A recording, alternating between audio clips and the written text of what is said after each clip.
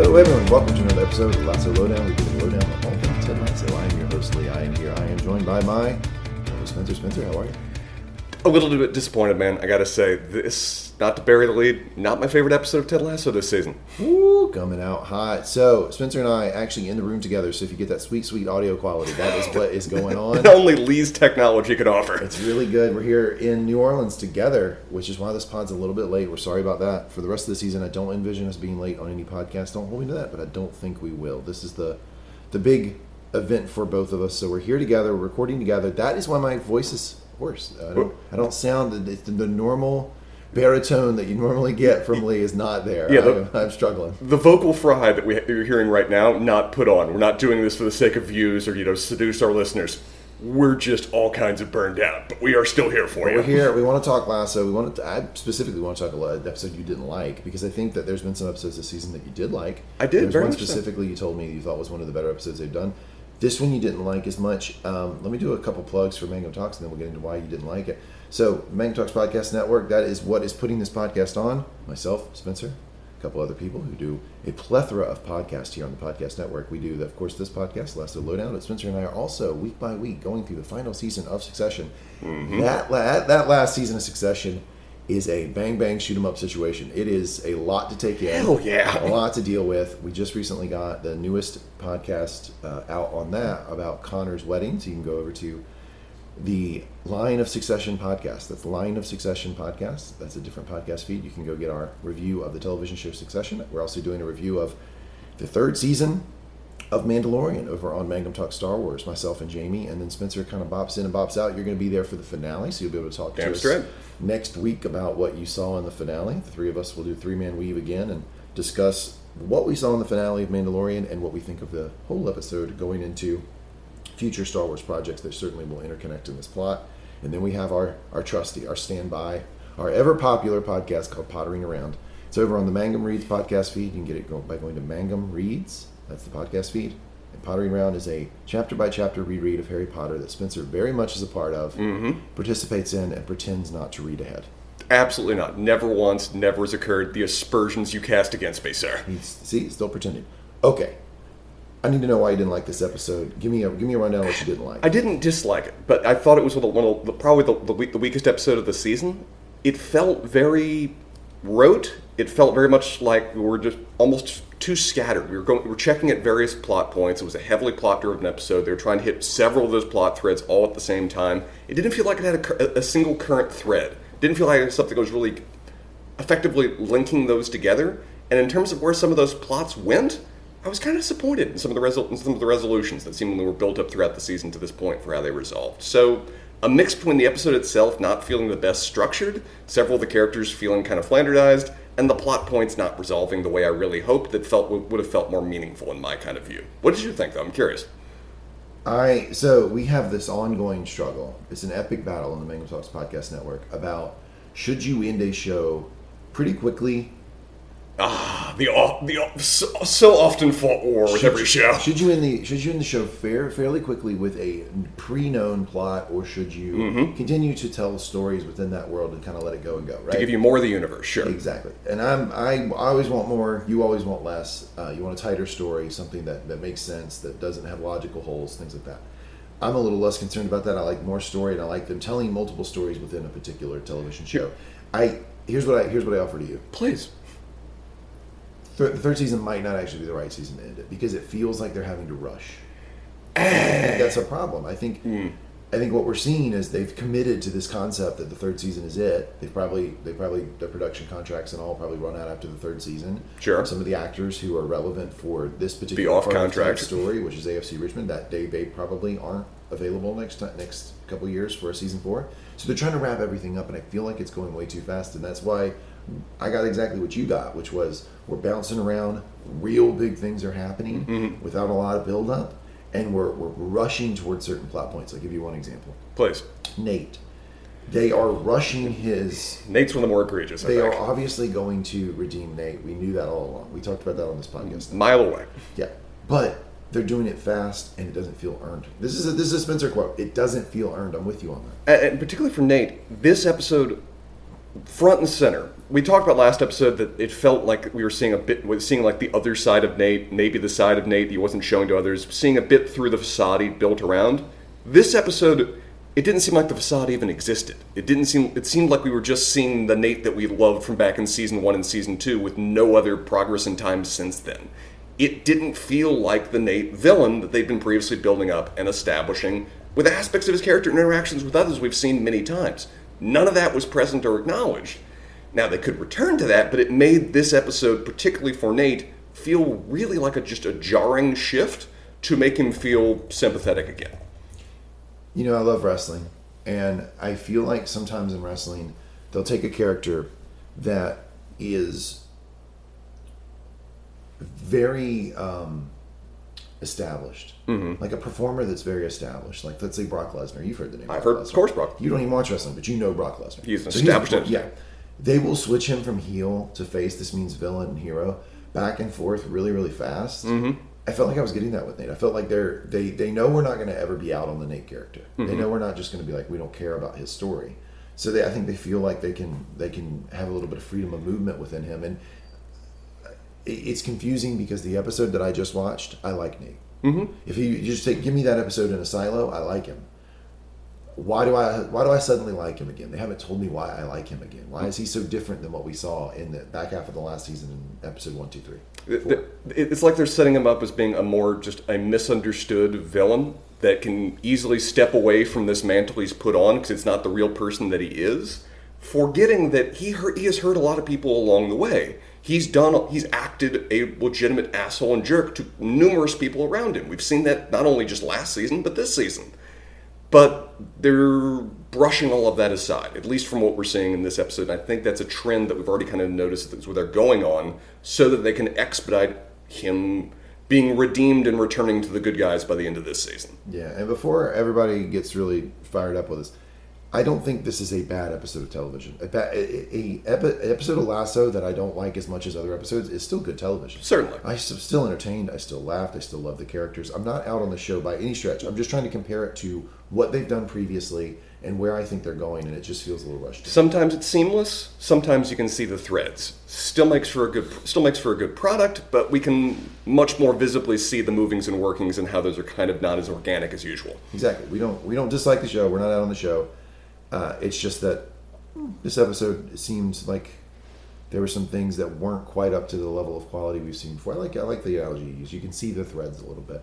All right, so we have our segments here on the Lasso Lowdown. We will start with Tea Time with Lee. We'll go to Biscuits with the Boss, where Spencer brings a sweet treat to the podcast. Spencer, today I'm going to alleviate. You can sit back. Mm-hmm. I'm gonna release you from the duty. What? Instead, I will tell you the dessert I'm giving you. I've got a dessert for you. I'm going to give it to you, and then you'll review it, okay? Can we do that? The surprises you throw me. I get to see you, and you're giving me dessert. Yep. You don't have to come up with anything. Okay. You don't have to pull some cookies out of your bag. I got you something. The Milky Way I got to compare to the Snickers, I will set aside. Then we'll go into a recap. Spencer every week heroically leaves a recap beat by beat, walking us through the episode. I will chime in with an attempts at jokes, attempts at witty banter, but definitely, even with my hoarse voice, some Ted impressions. And then we will go to the end of the episode where we do Train Wreck of the Week. We'll do Spencer's relationship advice of the episode. No. Oh, that's wrong show. Yeah. Well, no. Instead, we'll do Ted's life lessons. Indeed. Yeah, I get those two confused because they're basically the same segment. By different people. Yeah. So I will do Ted's life lessons, and we will do Train Wreck of the episode. Mm-hmm. All right. I think that's pretty much our segments. Let's start with Tea Time with Lee. What you got? Well, for anybody who is struggling with the audio of this episode because of my gravelly voice, I'm here. I hear you. I know that my voice is gravelly. I know that I'm not up to the normal sound quality. So I have got Yogi Throat Comfort Tea here. Perfect call. Given the 30 years of smoking you've done between this last episode and this one, perfect thing for you to have. Yep. All of those cigarettes. The Throat Comfort Tea is an herbal tea that blends licorice root with slippery elm bark. How about that? Slippery elm bark. And it kind of, I tell you, it tastes a little bit like cherry maybe, and orange peel. It's got kind of like a citrusy... Sounds lovely. ...front end and a sort of cherry back end. And hot tea does soothe the throat. So this is going to help. Maybe by the time I get to my TED impressions, I'll be all set to go. Nourishing for Lee. All right. I'm going to kick it over to you while I light another cigarette. What do you think about our Biscuits with the Boss this week, Spencer? This week, being in New Orleans, I have got you beignets. I don't know if I've actually had beignets before, and I'm staring at these and more than a little bit confused, but I will be curious to taste these over the course of the podcast. I appreciate you went regionally appropriate. All right, so the first thing you notice is what seems like an excess amount of powdered sugar. I was going to comment on that, yes. So it gets everything dirty. So what I would say about if you're in New Orleans and you get beignets, eat them outside. Do the bend over move. Thank you for giving me okay. You give me an authentic dessert, the unauthentic experience. Yeah, don't eat them in your car. Don't take them home. My laptop will be okay. And they're best when they first come out of the fryer. So it's a type of thing. You go to Cafe Beignet, you go to Cafe Du Monde, you get the beignets, you eat them right there on the sidewalk. But you got some here a couple hours old for your eating pleasure as we go through the podcast. Thank you, sir. I appreciate these. You want to do a recap for us? I can. We have commented before on the time jumps the show likes to do. We have a time jump here. Yep. We have a time jump of over a month of where we kept checking with Richmond, having lost or tied apparently every single game since we last saw them. They are now falling into ninth place, losing to West Ham. They've got 6 wins, 6 draws, 3 losses. It seems like they've drawed most of the games that we've played since we last saw them.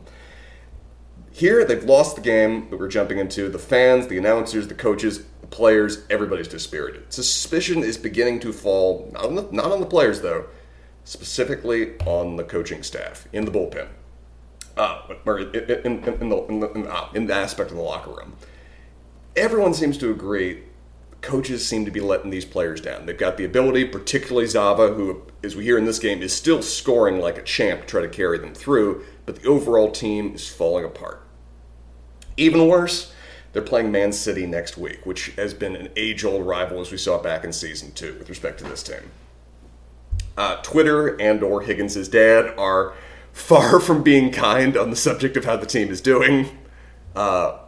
Do you have anybody like that with respect to you that just sends you those that you're close with, but just sends you utterly abusive messages in terms of what you do in your life? Yeah, I got a couple of those for sure, and I also got people who send me really, and I do this sometimes. Will send really hot-headed messages about sports. Mm-hmm. So like this sort of like barking that we're getting from the crowd. Yes, we know the guy. The hecklers. The guy yelling loves the team. Loves the AFC Richmond. He's angry because he loves them, and he's upset that they're not doing well. And a lot of real passionate fans have that trouble of the line of like, how do I properly criticize something that I'm seeing? Because I am seeing a problem, and I can call that out while still being supportive of the team that I'm always going to root for. For me, it's UNC basketball. You and I both went to UNC Chapel Hill. I will always root for UNC basketball till the day I die. This last season was disappointing, and I was like legitimately angry, but I didn't know that line to walk. How much do I criticize while still being a fan? Absolutely true. I'm happy to say that my dad has never sent me a message saying that I eat more ass than my mom. Happy never to have received that from that particular source. Just saying that right there. Yet. I'm just going to hope that holds true in the future. Just keep that out of my life. Ted is seemingly also at a loss as to why the team is doing so poorly, and is caught off guard of when he asks the other coaches, and they all immediately have an answer. All of them. They're varied answers, but each of them is honed in as the problems the team is having that Ted's not really registering. The offense, the defense, particularly the motivation, are zilch, with Roy notably noting that they are mostly just players standing around watching Zava, which I think we had a little bit of prediction that might be the case. They're so in awe of him. They're so reliant on him. They're not really factoring in their own contribution to the team, or how they can support him, or how they can make a joint strategy. They're just kind of expecting him to carry them at this point. And that is hurting their chances. Ted's left utterly speechless to this and tries to deflect, saying that, Ted seems surprised that everybody's ready to vent about this. He's even more surprised, though, when Rebecca comes in. Hey, boss, what's going on? Full head of steam, looking like the charging Valkyrie that she is. I forget how tall she is, except when she walks in the room. About Rebecca, I couldn't tell my TV settings were off. How'd she look this episode? Good. Look good. Oh, okay, still looks good. Got it. Okay. I will admit, I had some competition from Healy this episode. We'll get there, though. Okay, interesting. She, calmly, politely, quick, mild question. Are we ever going to win another fucking match? Well, I hear the concern in your voice, and it's volume. It's volume. Volume, I'm registering. He's speechless in response to this. Doesn't know how to process it. Mostly deflects, says that they're going to pretend that the club is the ship and turn it around, pointing right at the North Star. And then in a very telling moment of symbolism, Everybody points in a different direction because none of them even know what direction is north when it comes to this team right now. So, obviously I got that joke. It was a joke. It felt a little bit forced. Tad on the nose, right? It was silly. Yeah, it was going for silly, I think. Yeah, sometimes their jokes, I'm like, okay, they're doing a joke that basic. Got it. Yes, okay. We're here for it. Intro occurs. Yeah, might be all that you give. It sounds. Yeah, Yep. Might be. Rebecca. Heaven knows I try. You good? You done? I'm in person. I can throw things at you now. You know that, right? Just finished. Okay. The whole thing. Rebecca appears to be at a coffee shop, one we've seen before, when she runs into her brief prior boyfriend from last season, John Wingsnight. What a lovely surprise. Indeed. He is, how would you describe how he greets her? Polite but awkward, still not fully over her, hurt still a bit by their breakup, uncomfortable around her, maybe hasn't talked since. I've been around a lot of ex-girlfriends. Sure. Yeah, I would say a lot, dozens, hundreds, really. Actually, very, very, absolutely reasonable. Body count is nightmarish. And if I was doing what John Wingsnight doing here, then I'll tell you, I'm not over the person. Yeah. And B, I'm still mad at him. Like, I mean, he seems mad at her. I mean, it's a passive aggressive thing he's doing. It's at least from a place of hurt, right? And I think that comes from like him not understanding why she just like bailed on him all of a sudden. Which, if we go back to last season, from his perspective, that really didn't make a lot of sense. I mean, he's on a couple dates with her. I know he was a bit of a blowhard, but she didn't give him a lot of it that we saw, a lot of indications that it was over. And then she gets hooked up with Sam, and boom, it's over. So I can see how he's like a little sharp with her. Yeah. Well, she seems to understand too, right? Because she does. I mean, we've seen Rebecca when she gets hit and she's angry. She will hit back. Yeah. She's not hitting back at this guy. No, I think it's also apparent. I don't think the two of them have interacted once since their breakup. No. This is new territory for them. For sure. However, he does have something new information to provide her, though. This is Jessica, darling. His fiancée, yes, is on his arm. They also matched on an app months ago, and from what little we see, they seem perfect for each other. Discussing, how they spent their time, sharing bad fish jokes, stories about cuffing and forcing selfies with Anthony Hopkins while seeing Hamilton, which I suppose that's the thing that one can do. Shout out to John Wingsnight. It seems like he found his partner. He found his perfect partner, yes. Notably, though, in a malapropism, Jessica refers to John as her shite in nining armor. Wait, what did you say? What? No, what did you say? What did you say? This is, I suppose, a rather on-the-nose way that they could have that prophecy occur. If this is indeed, that prophecy happening, I'm a bit disappointed that it's just that. I don't think it's that. I'm hoping it's the red herring. I think this is more threads to where it's going. This can't be this is such a nothing moment. If this is it, it's such a nothing moment. It is kind of a lazy way to just have a checkbox do this. I'm with you. I'm hoping it's a red herring, that this is just, an example of how prophecy is always something you just assume occurred after the fact and it's being misinterpreted. Not that prophecy actually is anything at all anyway, but, within the show, we talked about just that. A very fair brain fart from Jessica, who, by the way, went to Oxford for a bit, yes. Rebecca's flabbergasted by this, and with her mostly left speechless, everybody parts. At Keely's office, Keely, whose, I gotta say, already illustrious bosoms are in rare form today and out for the world. Whoa, look out. It is a plunging neckline that she has for the rest of the episode, and I was distracted at times. Forgive me. Okay, that was Spencer who said that. Please write into MangumTalks.com. Upper right-hand corner, click Contact Us. Let us know what you think about Spencer. #misogynist. Jack, and Barbara are debating strategy for the company, with Keely and Barbara on different sides. No surprise there. Keely's recommending that they stay small, quick, be able to better serve a small number of clients on an intimate basis. Can I point out something? I knew Keely would be good at this job. I thought her strength would be in working with the other celebrities, the one-on-ones with the famous people. Sure.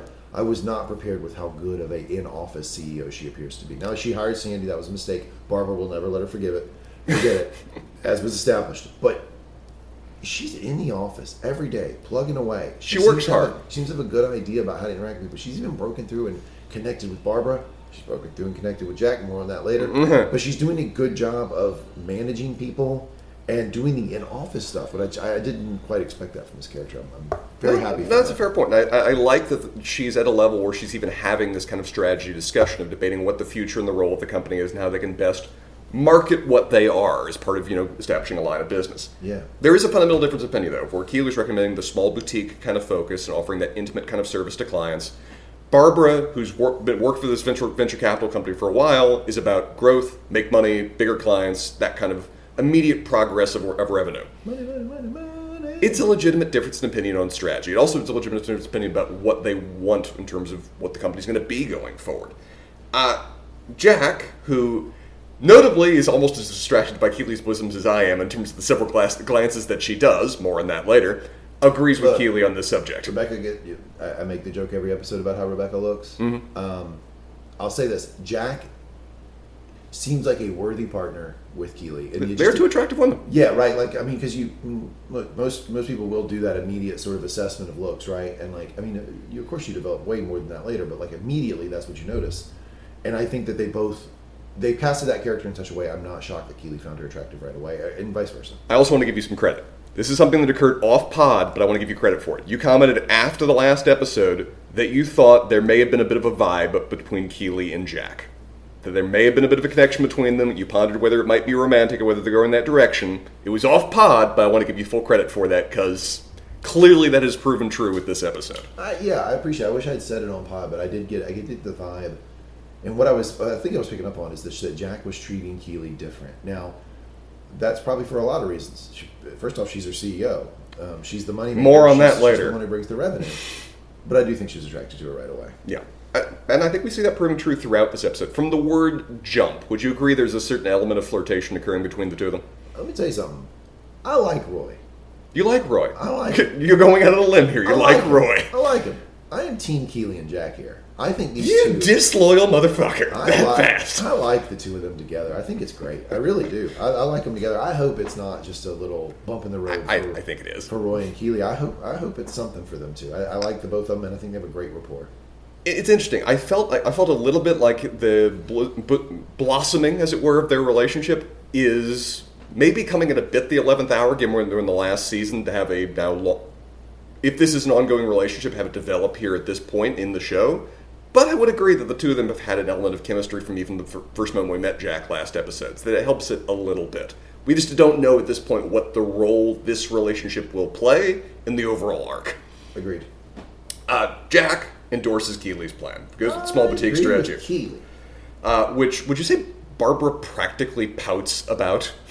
She almost throws a tantrum with respect to this. They have a lot of unrealistic characters in this show. Barbara is a realistic character. In terms of her reaction there? I like how they write her, yeah, because she's got like little things about her personality that are kind of like, oh, you can latch onto that. Like maybe there's a shared history, but we see what she is as someone trying to not engage personally with other people, but someone who takes a lot of pride in their professional work. And if you have somebody like that she probably thinks that she knows way more about how to run this type of business, not necessarily working with the clients, but run this type of business that Keely does.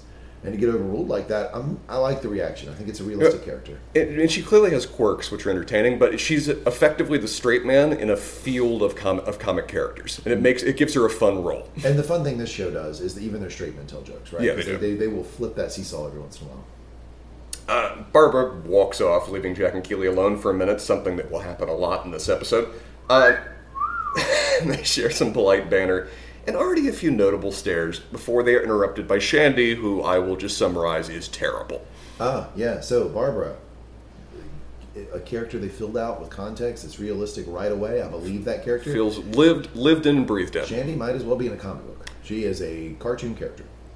I had hopes that this character would have some element of grounding so that she could actually serve a reasonable, if predictable, role in Keely's development. That's just gone. There's no reasonable connection to reality that this character embodies. I manage people for a living, and I have hired people I know, not super close friends, but people I know. And I'm glad that they showed Keely have this struggle. It's a tough thing to do, and most new managers are so excited to be able to fill their office out and make the decisions themselves. Why wouldn't you hire people that you know and you like? But it can be a real problem, and it needs to be done deftly. And she was not remotely prepared for bringing on someone like Shandy. And so I love that they showed the journey. I just don't like the portrayal of the Shandy character because she's just cartoonish. Well, she's so unhinged, it's like there's no element of choice going into it. Of course, Keely's going to have to fire her. Of course, Keely's going to have to be gone. And we don't feel any degree of sympathy for either Keely or Shandy that this has to happen anymore, because it's reached a point of, well, this is just, this is an unhinged person that's now wandering about. That's such a great point. It's like you do this a lot. Like occasionally, yes, yeah. That's such a great point, because I feel like it could have been stronger if we had that little sense of doubt that like maybe Keely was doing the wrong thing with Shandy, but the way they portrayed Candy, it's like a slam dunk, and so you don't even have that tension as a viewer. Or even if Keely has a shred of doubt of where she wants to be friends with this person going forward, she hopes that they can still be friends going forward. She has no hopes for being friends with Shandy anymore after this. Therefore, there's no casualty as a result of it. Completely agree. But Shandy, terrible. She's going to a full-fledged tantrum on the subject of Keely saying that she was wrong about banter. Saying that she's now created... Well, Lee, what has she created? Or is saying that she's created? What is her new rival to banter? Starfucker. Starfucker, where you actually can fuck celebrities the way that she was originally marketing banter could be. But it's Fuckr. Of course, yes. You gotta skip the E in there. It's important, yes. Too many articles. Aiming to accomplish the same goal she set out to with banter. Keely, again, tries to laugh this off, particularly given that Jack is in the room, and this is really awkward. Yup. And just tries to claim that Shandy's just being bad about rejection. But Jack, fair to say, more experienced businesswoman than Keely, basically just hones Keely on the point of, no, you're firing her. You are so passionate, but I have to let you go. I'm sorry, but I know someone as brilliant as you will land on their feet. Lee, are you firing me? No, Keely, I'm sorry.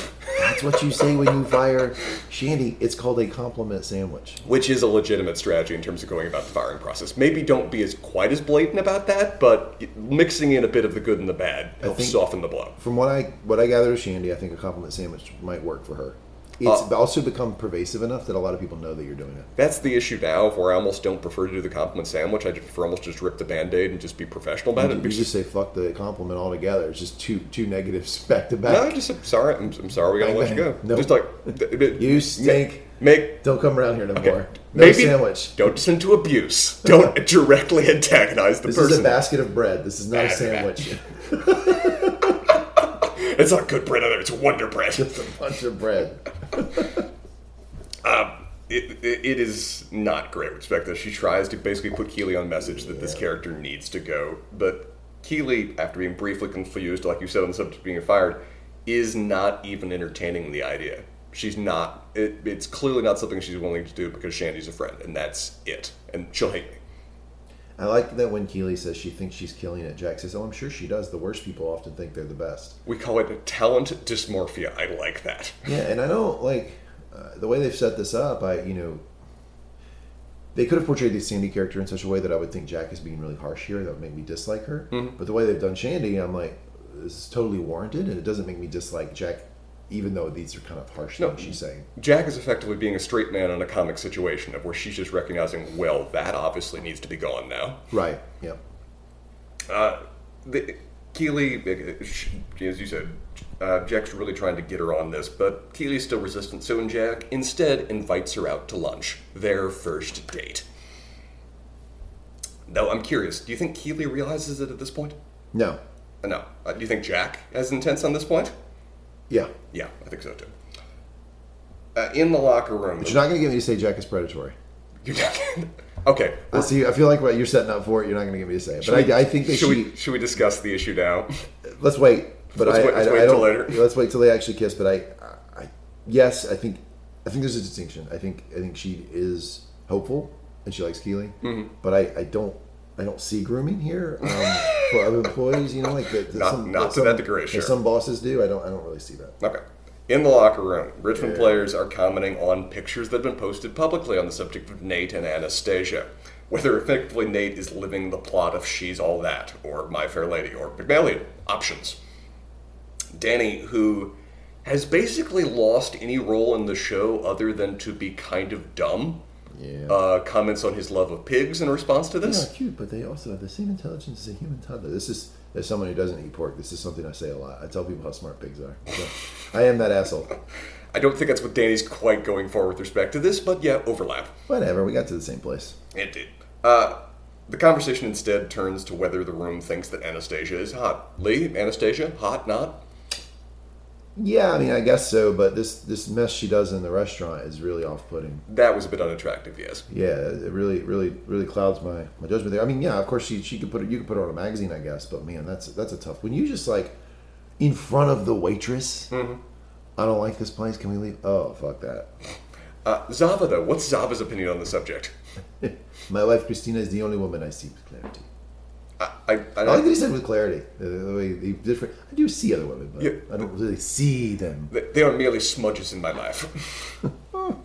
Apparently, she also looks exactly like the girl from She's All That, though Zava wouldn't know. He seems to only really enjoy looking at his wife, which the room, as with all things Zava, treats as if it's a very moving kind of statement. Yeah, but it's a lie, and I don't know why he's telling that lie. With Zava, I don't know. Zava's another character that they don't really feel they need to ground in reality. No. I felt like I think, if I have a prediction, Barbara will be here through the end of the season. Okay. Zava's gone. This is Zava's exit episode. Because they don't care if he's one note. And he served his role. Exactly, yeah. Very much kind of thing.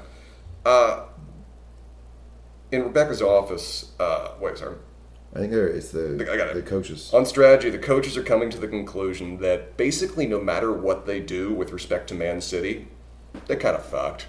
There's not really much they can do. I mean, it's even reaching the point that Trent, who is persuaded to chime in through basically National Geographic monkey-related sympathy, with Roy contributing... Would you say Roy is contributing great ape noises, given your love of the breed? He's part of it. He's descended to the silly at this point. It works, though. Trent comes in, offers basically an old-school strategy to try to get them involved once again. Long ball game, which likewise leads to conclusions that they're still fucked. There's not much they can do. Kick and rush tactic that can be a viable option for an overmatched team against a superior opponent. However, against Man City, they lack the necessary resources to make this work. Ted, meanwhile, is distracted, though, by what would be fair to say is somewhat ambiguously worded news from Michelle on the subject of Henry, who has apparently been sent home from school after bullying. Been sent home from school after bullying. That is how I'm going to phrase that statement, yes. All right, on this very podcast, this same one, I have dogged Michelle. Dogged her. Yes. Told you I hate her. You did. Little sympathy here for her. She wasn't super excited to tell Ted that this is what was happening. So I think the ambiguous wording was... You think it was intentional on her part? Yeah, because it was probably really hard to write that text. Particularly with Ted. Ted's going to take that like a ton of bricks jumped on him. And she probably just hates it. Yeah, it's an awkward thing to confront in any circumstance. Everything we've seen of Henry is that he's a good kid. And the fact that he did this... As we will see again. And to have him do this, I'm sure it sort of broke Michelle's heart. Ted shares the news. You said, it maybe broke Michelle's heart. How do Beard and Roy react to this news, as Ted frames it? If we leave right now and take the connecting flight through Paris, we can be in Kansas by noon, and that punk's house will be in ashes by 12:30. Mm-hmm. No. Best thing you can do with bullies is ignore them. Then you sneak into their house at 4, which, statistically speaking, is how people are least prepared to defend themselves. True, yes. And once you're standing over them, as they sleep in their bed, you start to beat them, pummeling them over, till they're awake, confusing the paint for their own blood. When they beg you to stop, you laugh as loud as you can, for as long as you can, and then you start to beat them again. This speech was epic. I was as entranced as everybody else in the room was with a certain measure of horror. Well, it's such a great thing, right? Well, first off, it's like a different kind of funny that they're doing here, which I appreciate when they go outside the normal lanes. And as he's going, you can tell he has the room. Everybody's like, yeah, we all want to get him. Mm-hmm. And then it's like, beat them again. Too far. And then by the time he's done, everybody's like, where do I look? What do I do with my hands? What do I do? I'm so uncomfortable right now. There was a conscious thought going through all the characters of what do I need to do to get out of this conversation without getting hit with the paint-soaked rope. You do not fuck with Roy. So Roy basically reveals himself to be a psychopath. Ted decides he's going to wait to get more details before he picks what strategy he's going to go forward with, but, thanks them all for their efforts. In Rebecca's office, Higgins awkwardly comes in with excessive formality to present that maybe, sort of, possibly, in the realm of future consideration, they should ponder firing Ted. Look, I like Ted. Higgy Bottoms is right. It's one of the things of where... I'm not saying fire him right now, and he's not saying that. But we need to start thinking that maybe he's a problem. Yeah, I think even Higgins has acknowledged that they're bringing it would be a premature decision now. They're still 9th in the league. But there's a worrying trend, and there's no clear strategy they seem to get out of that. And I think he's at least acknowledging, though Rebecca does not want to accept this, Ted's checked out. I mean, this is such a great parallel to what happened with UNC basketball last season. I know most of our listeners don't listen to UNC basketball or follow UNC basketball. It's collegiate basketball in America. But the team did extraordinarily well the year before. They overperformed with a group of players that people didn't think were talented enough to do what they were going to do. And they did it. And everybody thought, oh man, this aw shucks, great, super nice. I connect with the players. I'm their buddy, Coach Hubert Davis. That's exactly what we need. And then this year, they all underperformed. Hubert seems disconnected. He's not willing to hold them to account. He's not willing to be critical. He continues playing the same players instead of benching guys who are underperforming. It's all the same stuff Ted is doing. And people were so reticent to place the blame on Hubert because he's such a nice guy. And I think that's what we're experiencing here. Is that Rebecca, if this is any other fucking coach, she'd be like, yeah, let's get him on. Let's pull him in. Let's get him on some sort of performance plan. Let's set some accountability goals. Not willing to discuss it with Ted. To the point it visibly distresses her, depresses her that Higgins has even brought this up. It's not in a realm she's willing to ponder if, for other reason, as you said, he's a great guy. They're also friends. It's just something she's clearly not had before. Well, Leslie, this is too bleak for me at the moment. Therefore, I am granting myself permission to change the subject. And what does she change the subject to, sir? Do you believe in psychics? If you had to have bet money, would you have bet money that Higgins is totally into psychics and believes yes, 100%. The whimsical nature? Loves the whimsy. He's very clear about it. What about you? Believe in psychics? Personally, no. Totally would have believed that Higgins did, though. Yeah, I don't either. However, as a professional wrestling fan, respect the carny and respect the hustle. Shout out to the psychics. Yes. These are skilled people at a craft. Higgins, of course, even claims family history, having an aunt that apparently predicted the number and gender of his mini kids. Whew, all 5 boys. Rebecca reveals that she went to a psychic and thinks that certain things from her prophecies, the first 2 perhaps, have started to come true. Higgins is all in, whimsical about this, suggesting that the universe is full of all kinds of things that we don't understand, which apparently to him includes fingernails, which I thought fingernails are pretty straightforward what their role is. There are claws. Couldn't disagree more with what you're saying here. I have had multiple moments, not drunk or high, where I've looked at my fingernails and thought, it's fucking bizarre that these things keep growing. Where does the material to create these things come from? There are claws. They have a purpose. I'm sure they have. I'm sure, but how is our body constantly making these things? And same way we make hair. Why do they grow at different rates? Why does my thumbnail grow more than my fingernails? Why does my pinky nail grow the fastest? I don't understand these things. It's complicated. Okay, we've now confirmed that Lee and Higgins fingernails. What are they? How do they work? A real mindfuck. That suggests, though, that whether psychics are quacks or not really doesn't matter. The psychics help us to see something in ourselves that we can't quite see ourselves. See, that's the part that I respect. Because you don't have to be connecting to the spiritual to do that for someone. It's a skill they have when they meet someone, they pick up details, they figure out in the way they talk what's important to them, and they're able to present to them things that might be helpful later. So for you, it's really more of a measure of mercurial intent. If they're here to bilk you, you got a problem. If they're just here to put on a pleasant show, all part of the fun.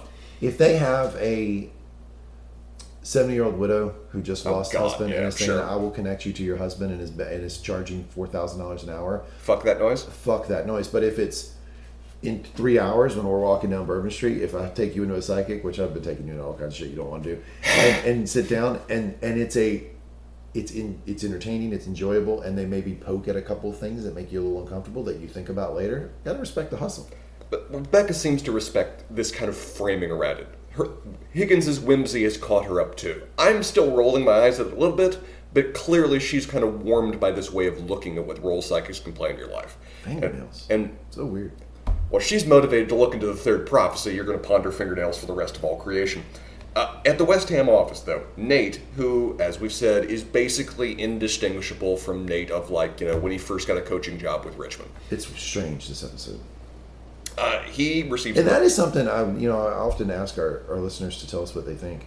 And I love interacting with you all on Facebook and Twitter, and whenever you send your messages, I always really appreciate it. I'd love to hear if you agree with Archie, because I feel like Spencer and I are so lockstep about this Nathan face turn, about Nathan now being okay. Curious. Did you all feel the same way, or does this feel like does it feel like the same character, or if it doesn't feel like the same character, do you feel like it's been a natural turn back to good? I mean, one of the things that helps a little is, again, the actor is just very skilled at portraying this character and very skilled at making him sympathetic. It's something that he does expertly with respect to the role. That helps. He's working uphill with respect to this kind of writing. Okay, I'd like to hand out an Emmy for Best Stutterer. Oh, good call. And I've good got, call. I've got all the nominees down to 2. Go on. You got the guy who plays Nathan Shelley on Ted, mm-hmm. and you have the guy who plays Greg on Succession. You fucker. 2 of the best world-class stutterers I've ever seen. Can they share it, please? Yeah, let's split the Emmy. Wonderful stutterers. And Rupert's assistant's coming in and presents him with a note, which is Anastasia's number, because Nate was apparently... He deemed it too forward to have asked her the first night that he met her for what her number is. That is not why he didn't ask her. What was the reason he didn't ask her, sir? He didn't have the confidence to do it. That was definitely an aspect of it. I'm curious... Here's a question I have. I assumed in the last episode that in many ways Anastasia was purposefully set up, perhaps even contracted, forgive me, to be Nate's date. You're running a lot of trouble this episode. Did you get any feel for that in that regard, or to what degree is this relationship that they have set up by Rupert and his assistant? It felt like Anastasia was told by Rupert it'd be a favor to me if you would hang out with this guy a little while. And Rupert, if you're in that business, if you're an aspiring model... Doing him a favor is a good thing. Yeah, who lives in that world of the upper crust of London, it's probably really good to fucking have this guy on your side. So, I don't blame Anastasia. I do blame her for being rude at the dinner later. We'll get there shortly. But I get why she's doing it. Nate takes the number and promptly appears to dial it and invite Anastasia out for a drink. Only for it to be revealed to be a practice call to his mom, who provides him a couple of helpful tips about presentation when he actually makes the call here in the future. Love the relationship between Nate and his mom. Love it. Again, I'm complaining a bit that it doesn't feel very organic, rather than just kind of whiplashing back and forth with the different Nate characters. I will also say that this was a really cute scene. I just love that he's that close with his mom. I think it's great. I'm close with my mom. I think it's awesome. Mm-hmm. In the hallways of Richmond, we've talked before about scenes that didn't feel necessary. This scene between Ted and Rebecca did not feel necessary in my mind. I think that the point of it is that they know that the concept of criticizing Ted is very hard for the audience to take in and to accept. And so they had to give us some scenes where Ted was flatly in the wrong. And this is one of them where... good point. But where it's just abundantly clear that Ted needs to be taking her concerns more seriously than he is. Let's focus on that aspect of it. So Ted and Rebecca, they're walking the halls, kind of sleepwalking past each other, with one another focused on bullying, the other one on psychics, and they briefly run into each other. Of where Ted kind of jumps on Rebecca's words and says for her, "I know you're sorry about how you treated me earlier," something along those lines. Which I think is out of line. I think it was very out of line. I mean, you can comment on Rebecca's, volume, as Ted did. It's perfectly reasonable to call out the fact that he's not really doing his damn job right now. Don't get too comfortable, Ted. She still owns the team. She's still your boss, and you're not doing a good job right now. I wish he's too comfortable. I wish we get some indication Ted has a little bit better perspective on the fact that he hasn't been. It hasn't been working for him. He hasn't been into it lately. Something that he's been off his game to at least some degree. Because this kind of line suggests that. I don't think he necessarily sees that anything's been doing wrong on his behalf. I have a little bit of hope at the final scene of this episode. A little bit of hope. Perhaps. It's a way of interpreting it. We'll see. In Keely's office, though... Hi, Miss Jones. You enjoy your lunch with Jack? It does appear that the two of them enjoyed their lunch together. However, Barbara is here to let Keely know that Shandy has been doing things. Specifically... things that have been immediately damaging the company and, their client relationships, like drunk dialing one of their lead clients that makes sunglasses on the subject of additional sex products that they could alternatively be making at 4 a.m. at night. Someone in that writer's room is a real drinker. Yeah. Is a real drinker because they understood that, all right, we built the joke that she's calling them at 4 a.m. was some really bad idea, and it isn't somebody who is perpetually drunk, Mm-hmm.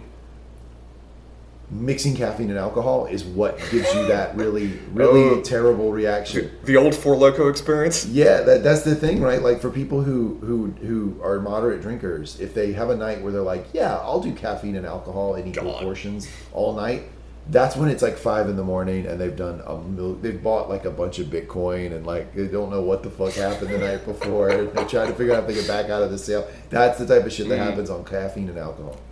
Well, Barbara's less than amused by this because the client has fucking fired them right now from this having happened, which leads her to basically tell Keeley, without so much the words, Keeley, it's time to employ Jack's strategy and fix this. It is time. Keeley tries to call Shandy into the office. Shandy, being terrible, basically just says no until Keeley makes her come into the office. Yeah, she sucks. To which I would say Keeley tries to deliver some version of the compliment sandwich to Shandy. Mm-hmm. How well does it go, sir? Well, I mean, I just, by the nature of my job and my work history, I have a lot of sympathy for Keeley here, but she's not doing a good job of communicating firmly what the message is. Yeah. I mean, I think if you're going to give constructive feedback to an employee or you're going to terminate them, like, you need to be very clear and direct about what you're saying, because people don't like to hear that they've messed something up or that they're somehow deficient in some way. Sure. So they'll read any little thing into it to spin it as a positive if you possibly can. So you have to be really firm. I get why she's not. I'm sympathetic for that. It's hard, but she's not.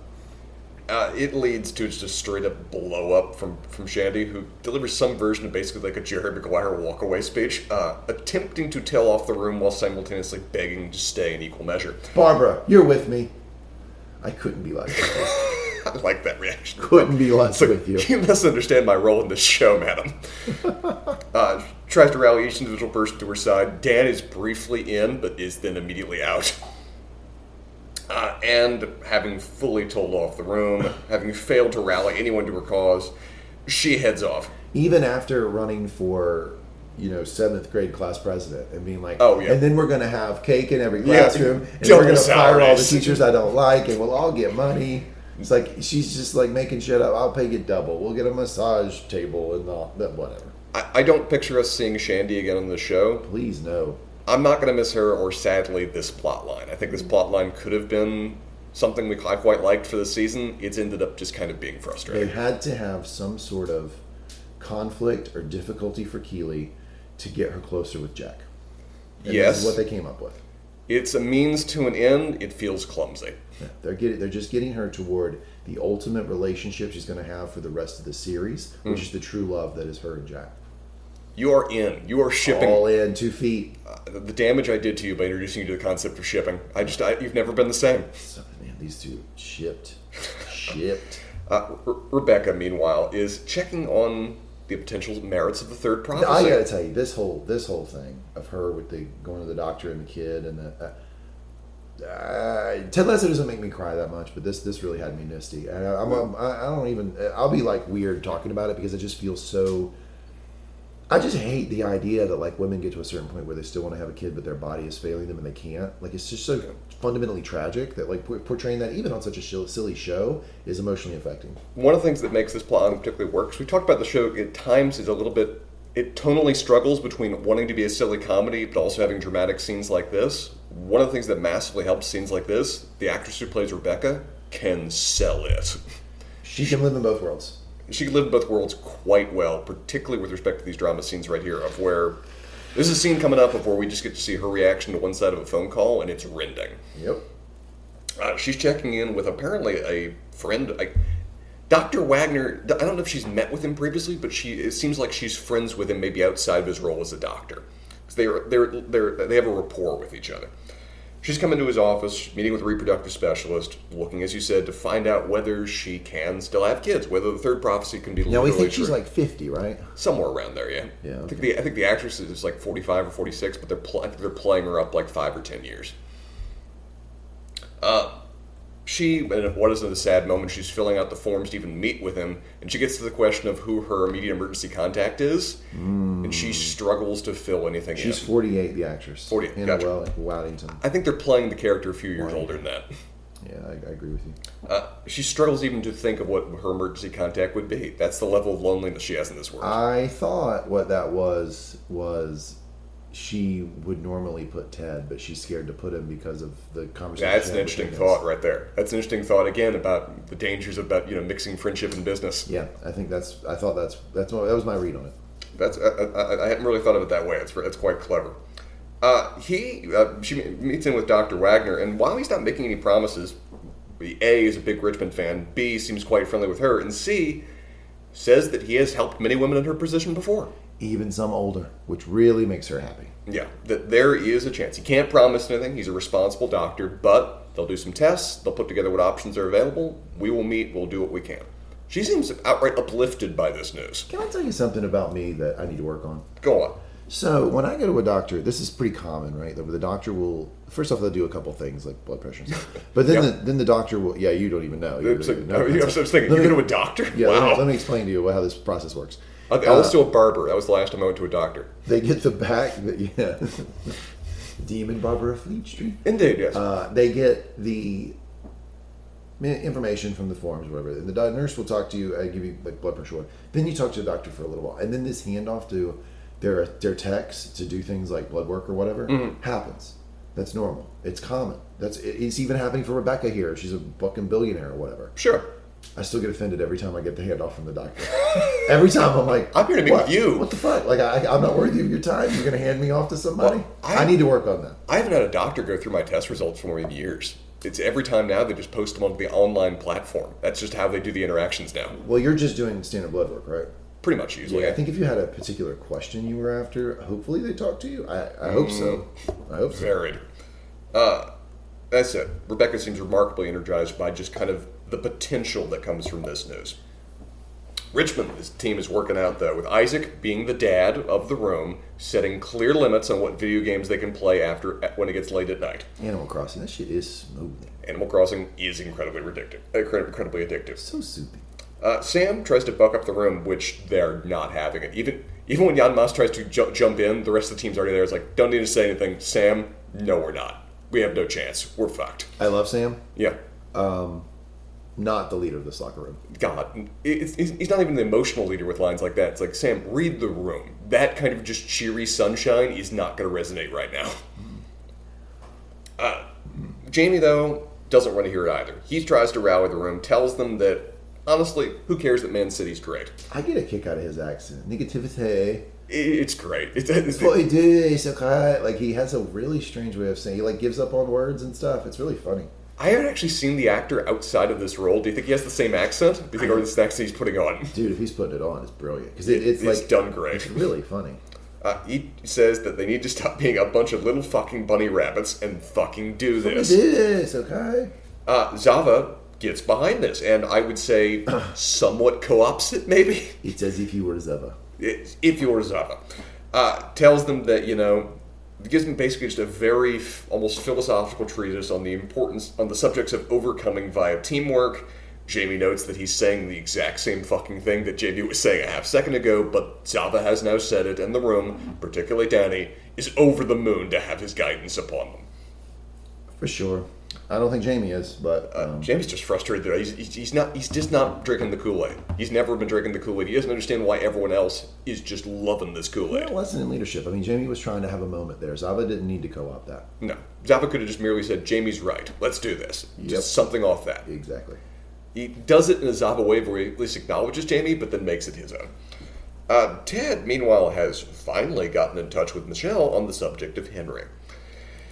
He asks how Henry's doing, and Henry's apparently in the park based on Dr. Jacobs' advice that he go out and get some fresh air. Did you notice how Ted reacted to that news? That's smart, yeah. Did you notice, there's another thing too. Did you notice what he was about to drink versus what he drank after he got the news? No, tell me. He was filling a glass of water. Then he heard Dr. Jacobs' name, and he put the glass of water down and grabbed the booze. Immediately. Interesting. He was drinking in his office? I think he was back at home. Oh, okay. All right. Ted, who said, Ted talks about telling the other coaches about Henry was being bullied and how stressed out he was today, and Michelle makes the reveal. Henry was not bullied. Henry was the bully today. How would you describe Ted's reaction to that news? The face sinks.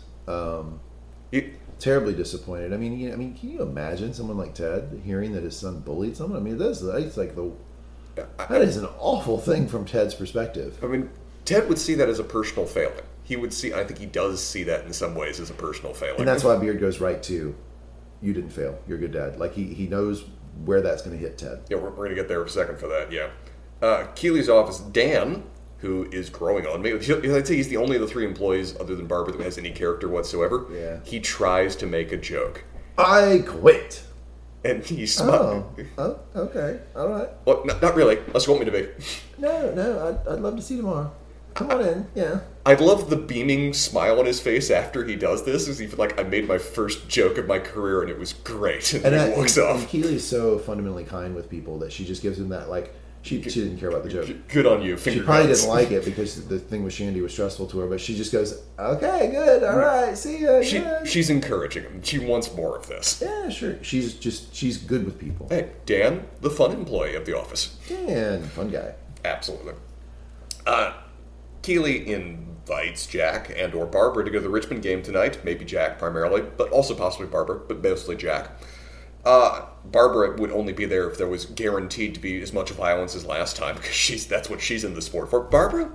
Hockey fan, maybe. Barbara might like hockey. Probably rent some UFCs on the slide. Oh, God, just straight up late that. at night, like two.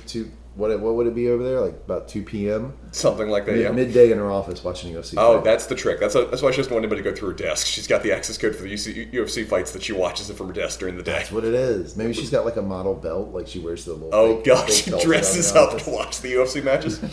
I like what we've done with this character. Yeah. This works well. Big UFC fan.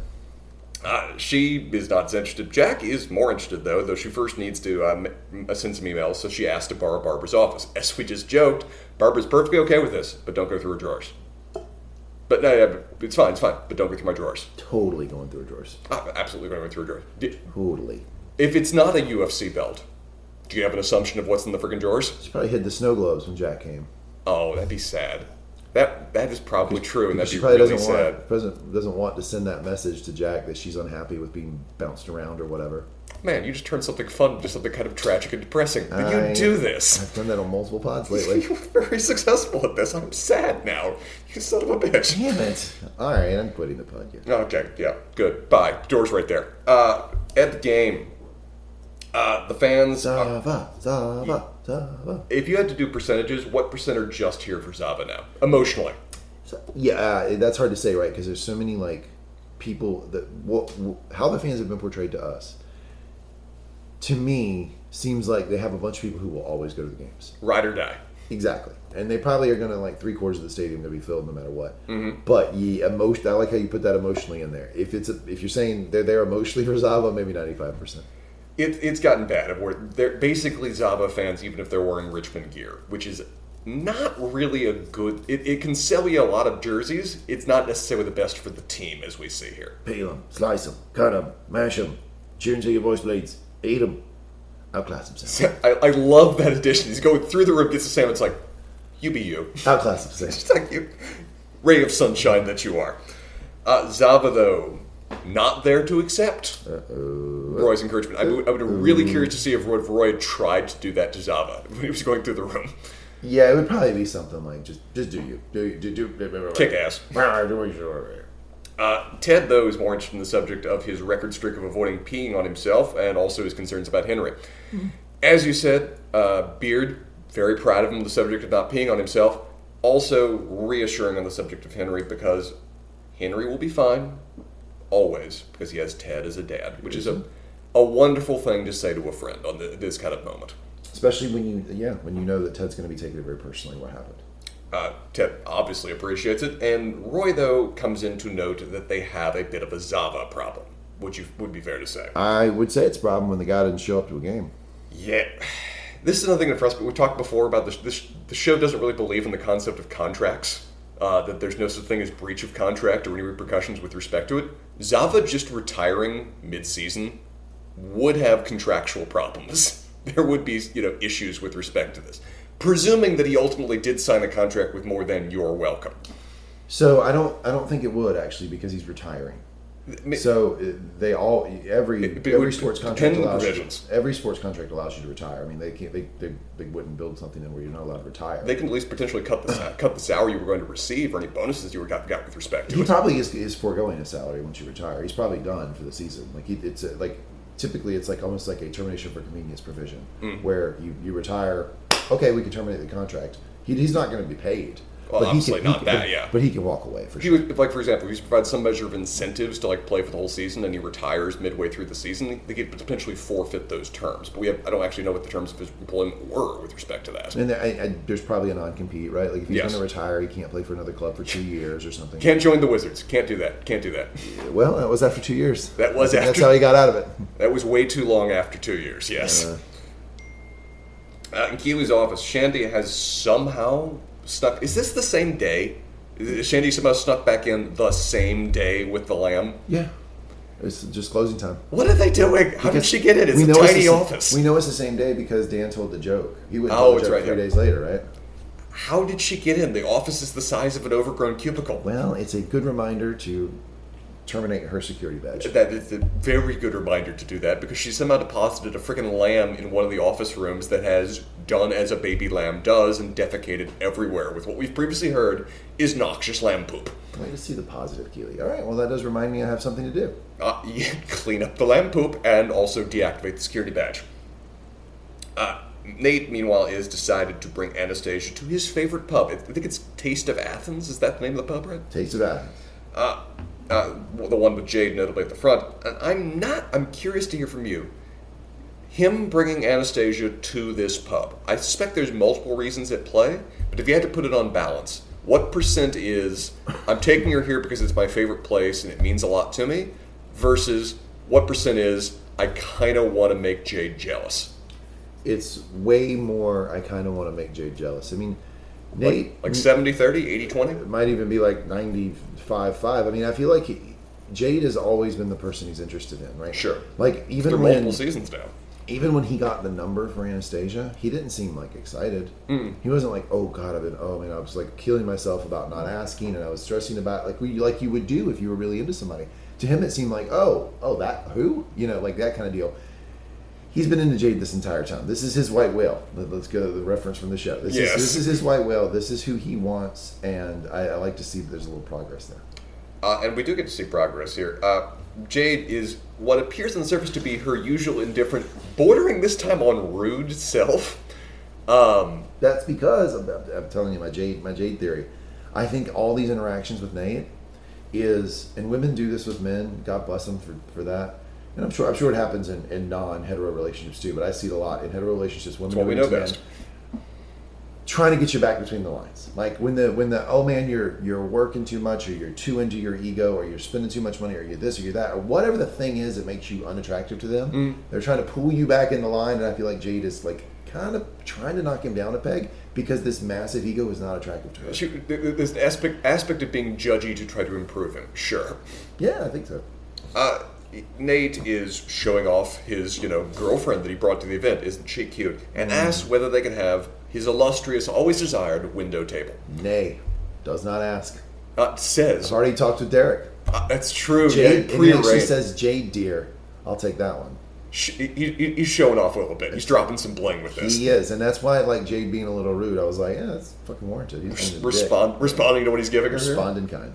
Okay. Derek is just excited, of course, just to have Nate in the room. Knife and jelly, the Wonder Kid. I'd also say he's a little bit just excited to have Anastasia in the room, given the words that he offers. I would say, slap me around the face. Am I dreaming? Apparently, he's a huge fan of both her face and her body, which is a hell of a thing to say to somebody that comes into your restaurant. Anastasia is less than enthused about the place, but it's not very nice in here. Nate, I'd say, tries to encourage her, noting that the baklava is divine. And then Jade laughs. That was cute. Trying to cover her face at this bullshit that he just said. I couldn't tell whether she's laughing at him being silly or actually is a little bit charmed by this. I think almost a certain measure of the both, but we'll see later. I feel like this is something you'll appreciate. Yeah. Like, isn't it kind of cool that, like, because clearly Nate and Jade are going to get together. Isn't it kind of cool that one of the starts of their relationship is over a mediocre restaurant that they both like to go to? I love those moments. I kind of think that's cool. Some of my favorite moments in my relationship have been those moments of, it was not a great day, but we were together and we had fun with it. Yeah, like they're bonding over the fact that they both love this restaurant, even though the food's not great, even though the decor's not great. It's not the best part of town. We heard that last season. but they still bond over the fact that they're just going to keep going to this restaurant, Okay. and they'll always have. I guess they'll always kind of have that place, and that's the cool. I think it's a cool start to a relationship. One for me is like the first year I was dating Bridget, we were going to go hang gliding together because we're insane. This has often been talked about. I do not approve. And we arrived at the venue, and then there was the worst hailstorm on record in the county. Happened the moment we arrived, so we had to get trapped in our car, unable to move because we couldn't see the hail was coming down so hard. This is the universe saying you two will talk. We will talk in this car and not do death-defying sit stunts. here and talk to each other. So we just talked for like 2 hours before the storm cleared, and it was a magical moment we still talk about for how lovely it was between us. Can you imagine, like, let's say these two go on to get married.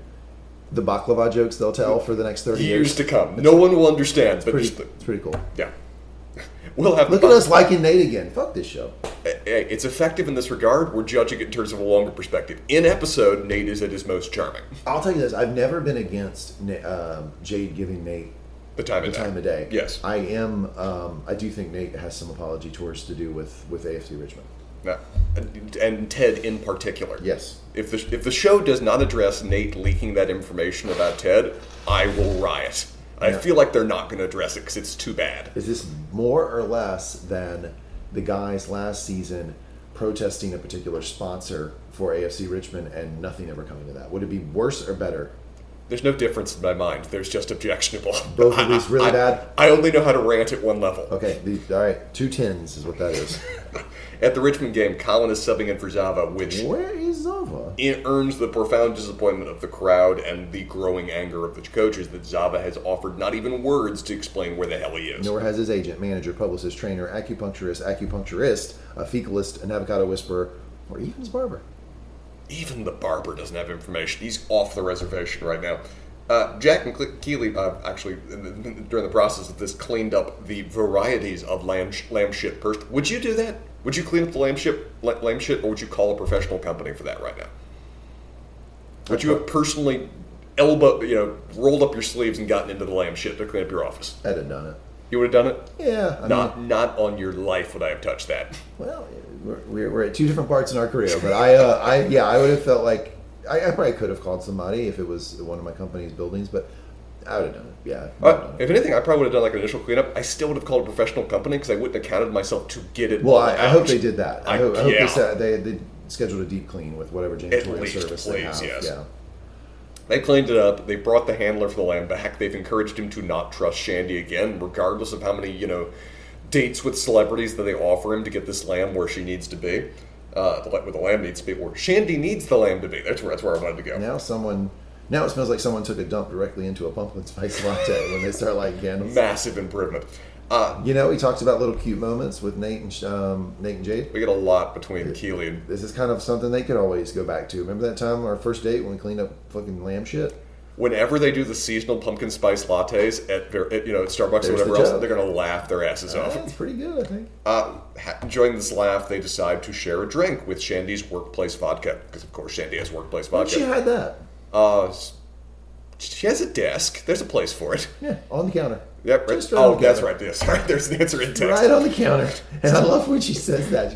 Because, Jack, she's reasonable. She goes, well, where did she hide it? And he goes, oh, just on the desk. And Jack just goes, yeah. Like, it was a very much, she didn't say the words, but it was like we needed to fire her. Yeah, it's like, it took you this long, actually, to see you needed to do this? Shandy's work vodka. If I still drank and had a bottle of vodka in my house, I would peel the label off and put Shandy's work vodka on That's there. the name now. You're just going to refill that bottle. If you're a drinker and you have vodka in your house, you like Ted Lasso, it's your Shandy's you workplace really need vodka. to do that. They enjoy the just warm vodka, just straight up downing it straight out of the bottle. Skål! Yep. And the flirting, I'd say at this point, moves beyond just sheerly implication. Yeah, because like when Keeley's like, well, you want a mixer and ice, that's the type of thing you say like when you're trying to impress somebody, which, still from Keeley's perspective, she wants to impress her boss. She does. But then she goes, the boss says, Keeley, you're adorable. And that's, I just would never say that to one of my employees. Like, not that language. I might say something like, you're funny, or that's funny, but or you're adorable, I don't know. I just don't. It has connotations. And then she says she chugged warm vodka for breakfast at her prestigious boarding school in Denmark. Shout out. Skål. Party Skål. At Taste of Athens, Anastasia is feeling increasingly out of place, maybe if I should put it a little bit charitably, and basically just asked Nate, can we please leave? Yeah, can we leave? Nate, though, tries to defend the place, noting that it is an important place to him and his family for years. That, this being important to him, he wants her to be a part of it. He wants her to be with him at this place. Nate tells a Spencer lie here. Because she's like, I don't like this place. He goes, the food's better than it looks. And then he picks the pita up and he goes, the pita is, and then he realizes, I can't say it was made here. Nobody's going to believe that. It's a small kitchen. So he just goes, and a bakery down the road. It could be a Spencer lie because it had to be made somewhere. Yes. So it had to be made. Down the road is a broad phrase. It had to be made in a bakery somewhere down the road. Absolutely. But he clearly is just making this up. He's trying to grasp at straws here. But at this point, though, Anastasia is so thoroughly checked out that she has already, negotiated and worked out her exit plan. Her friend, notably, this has checked out. She's been from the get-go. Her friends are already out front. She pre-called them to get them already there. There are several models. You don't have much there, Nate. You really don't have much there. There are several models in a car blaring "Wake Me Up Before You Go" to the world. Wake me up before you go. And Anastasia just exits mid-conversation, leaving Nate. I don't understand what Nate is confused about, but he appears to be. And the manager swoops in to be sympathetic and also explain that, no, dude, she's gone. And you have to pay for the booze. Gotta pay for the booze. Always have to pay for the booze. There are rules here. Booze will never be comped unless you're really high up. You gotta be really high up for booze to get comped in any club or anything. Richmond, fair to say, is slaughtered. I think they lose the game 4-0. It is 4-0, yeah. And I don't like that part of the athletic storytelling.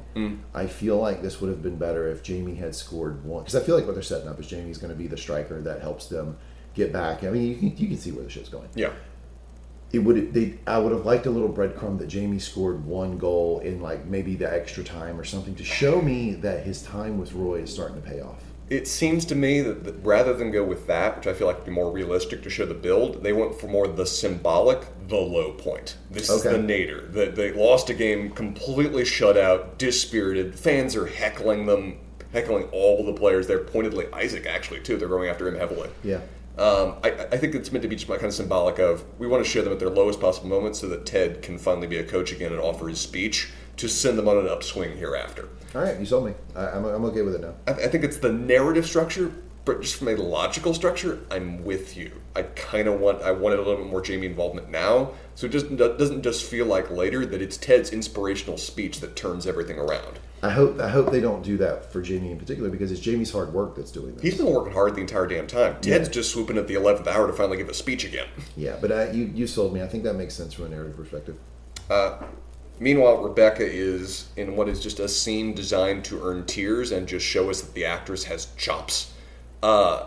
Here's from her doctor, and the basic subject matter of it is there is seemingly either no hope or very low hope that no matter treatments, she'll be able to bear and have children herself. Which, this isn't news. She already kind of knew this, or at least suspected it going back from season 1, but it does now finally and firmly close a door for her.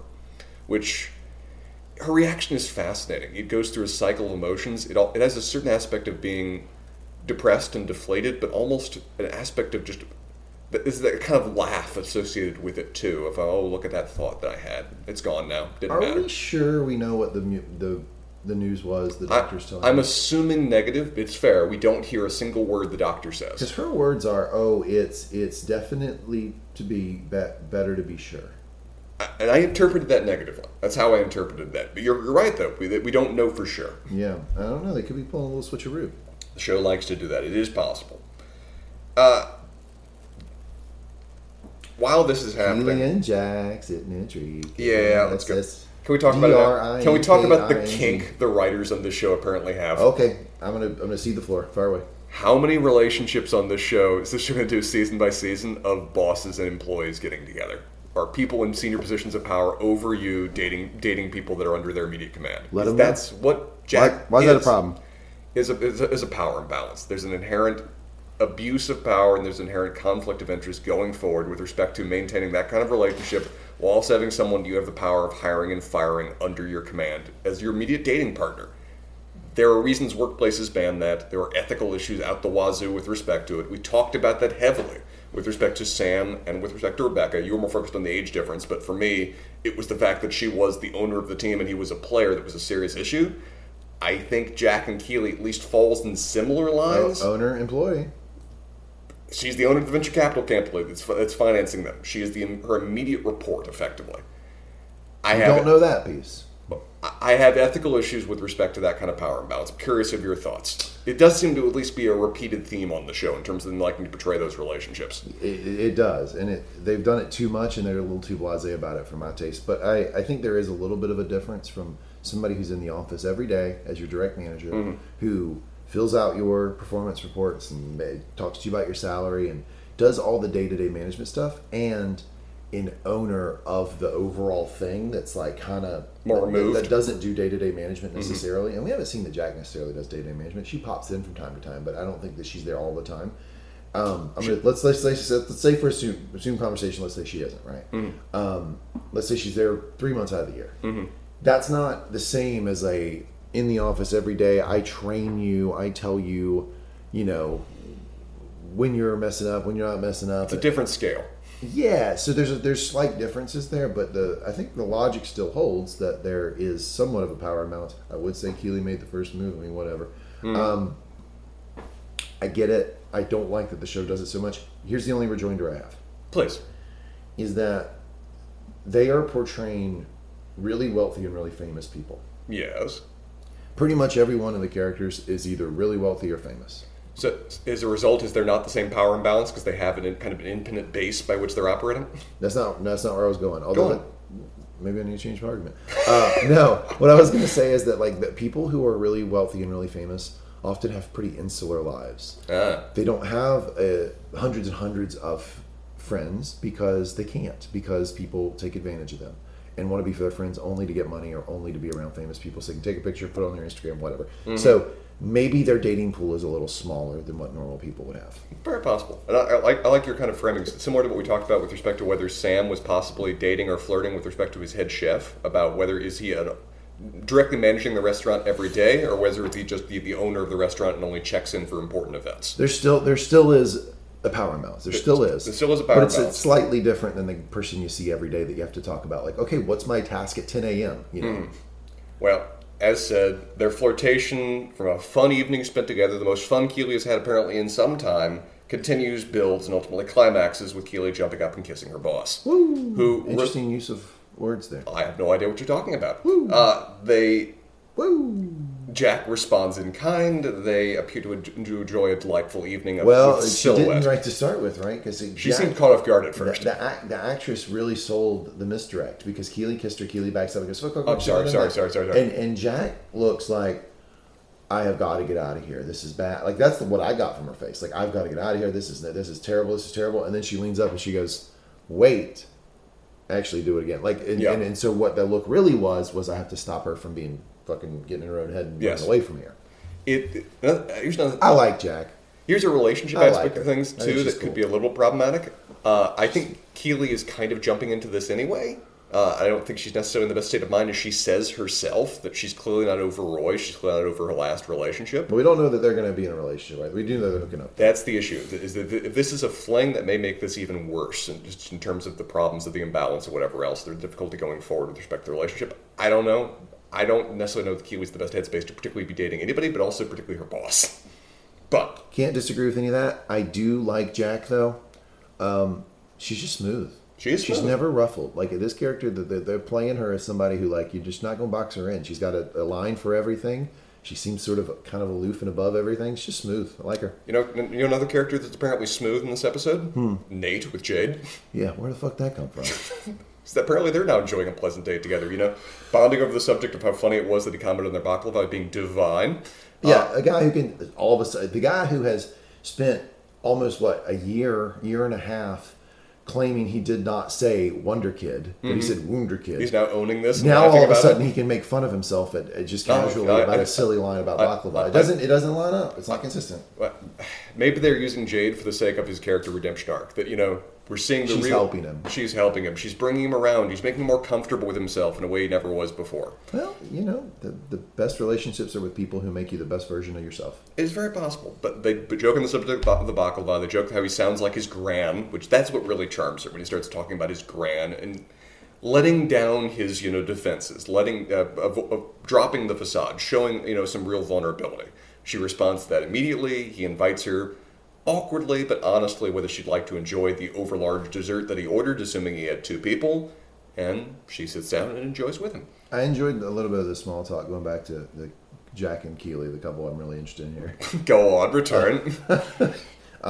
Where they're small talking, and she goes, nope, not going to talk about Roy. Not going to talk about Roy. Nope. And because it still hurts, I'm tired of feeling like that. And I used to. Doesn't say Roy. Pointedly doesn't say who it is. Yeah. Because that's also realistic, right? That Jack thinks, oh, you did a football, Jamie, because we know that they were like a couple that was in magazines and stuff. And for a while, yeah. Jamie. So it would make sense that she would remember. Oh yeah, I think I saw you in the tabloids or whatever. But she says, and I'm tired of feeling like that. I used to be a happy person. Jack says, you seem happy to me, which is absolutely flirty because she's saying like you're happy with me right now. Didn't we have a great day? It's funny. I mean, not fucking a clown funny. That Keely guy. That's funny. Yes. God damn, Keely, that made me laugh. I paused while I was doing my notes to laugh at that line. It was so funny. I like that Jack also is just letting her hair down with respect to this conversation of where she's talking about her prior relationship with the clown and joking about it.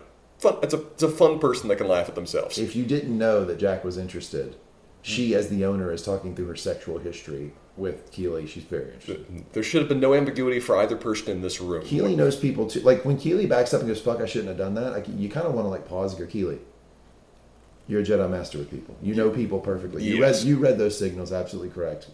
No, you knew what you were doing." In a scene I'm curious of your thoughts about how successful it was, Ted gets in touch with Henry via FaceTime to discuss, what happened. And it appears that everything was kind of perfectly resolved off camera of where Henry's great and perfectly, almost unrealistically well-adjusted.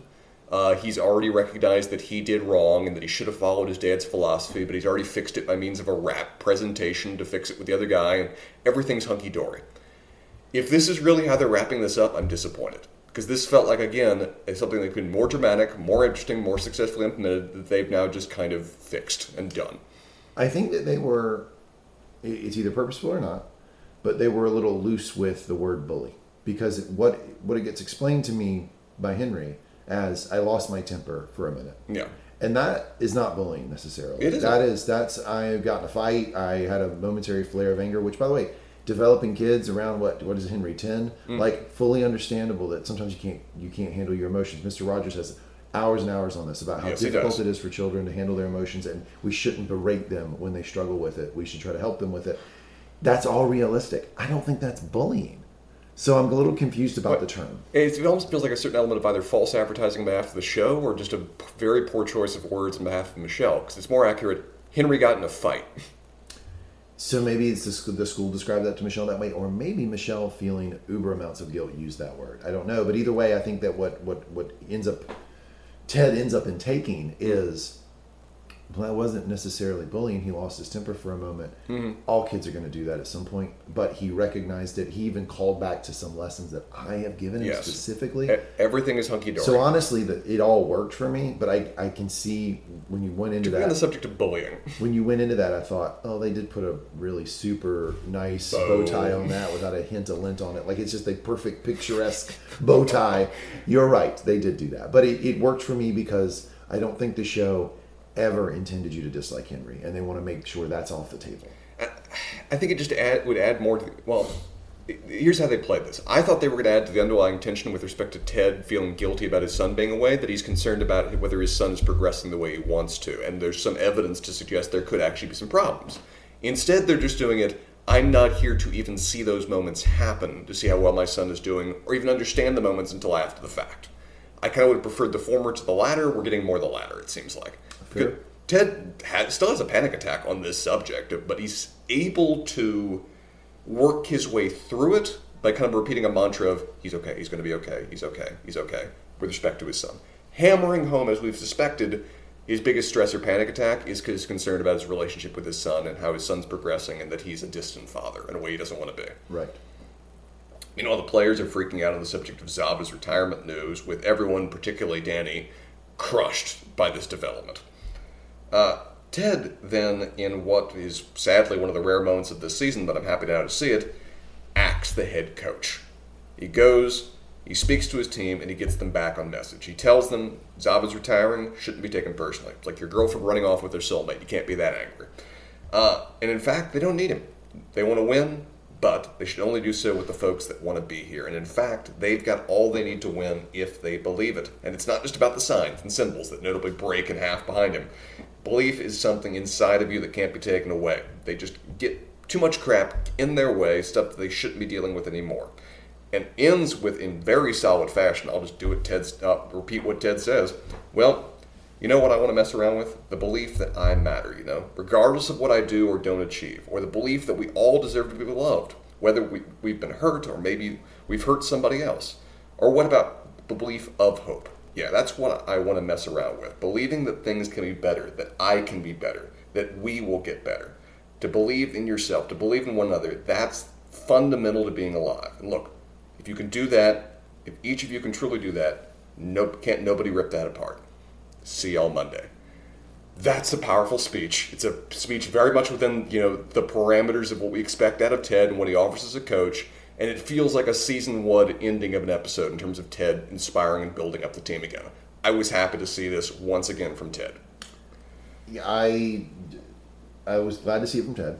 I feel like it could have been one of those television moments that we go back to over and over again, because the speech, the belief that I matter, regardless of what I do or don't achieve, or the belief that we all deserve to be loved. That's profound, philosophical, huge, big stuff that could be seminal moment in television.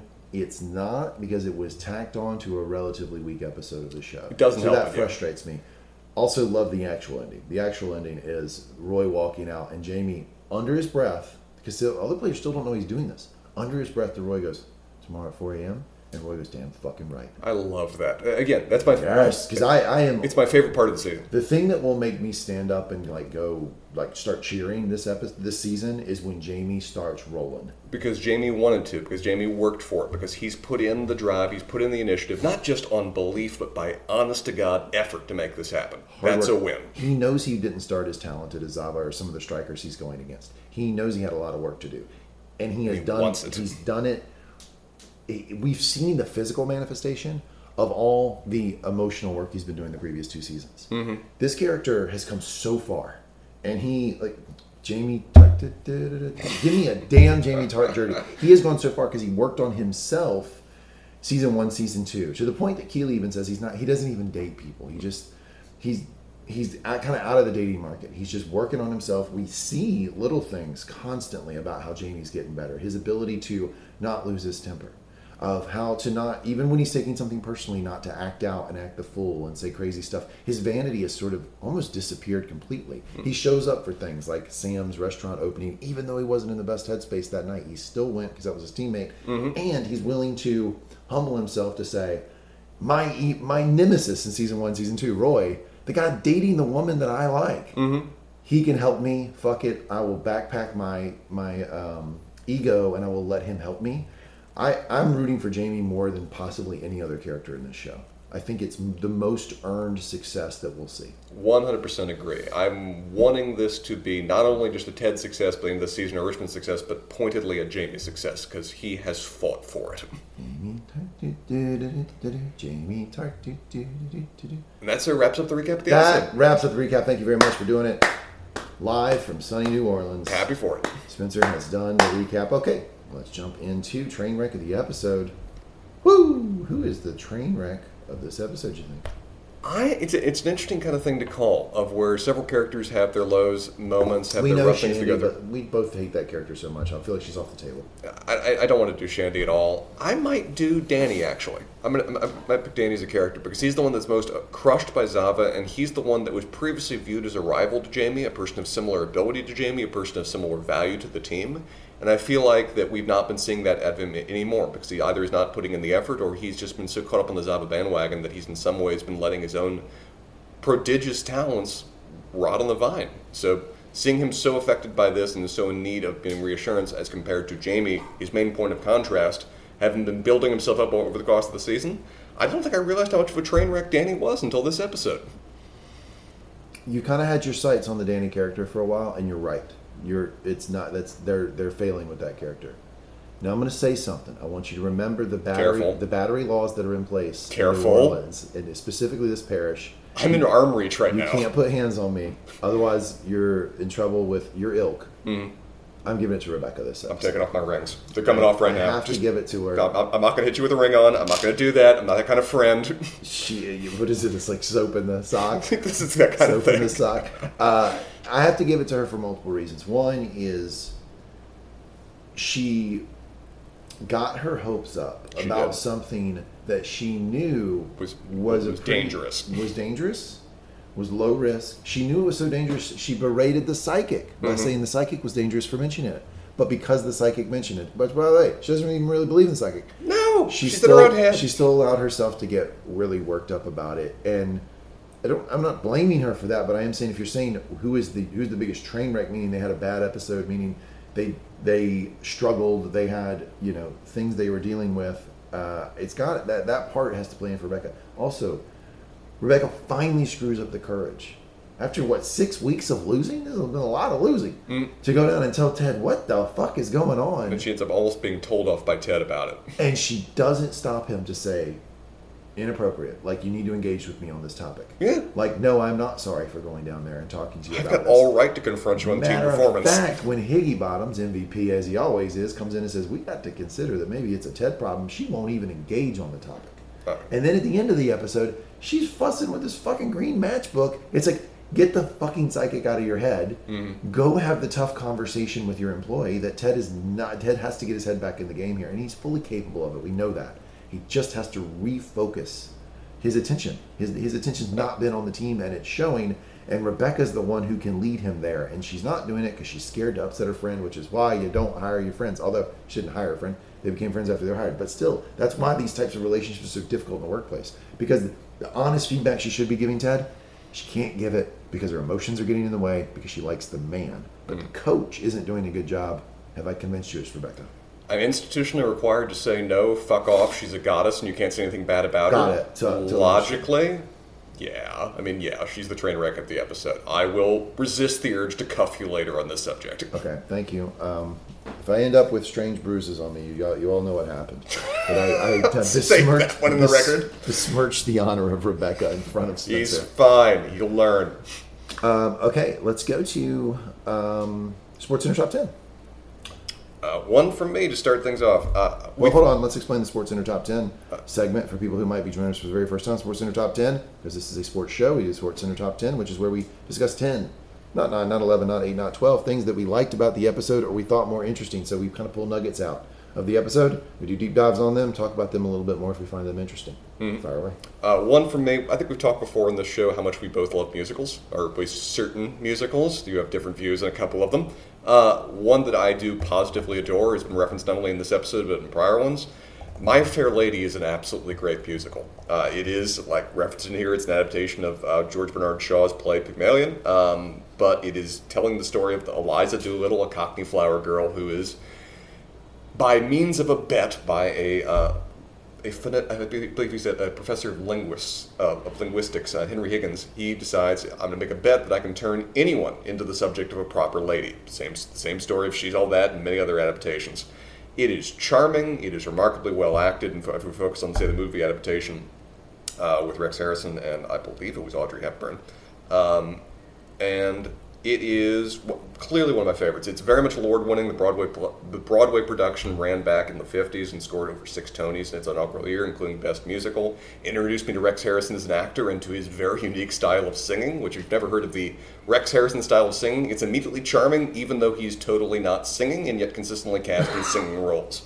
It's a style of singing that more actors should actually employ when they just legitimately can't sing. But in terms of me ranking my favorite musicals, My Fair Lady would probably put in my top 3 easily, just for how much I enjoy it, particularly as the movie adaptation.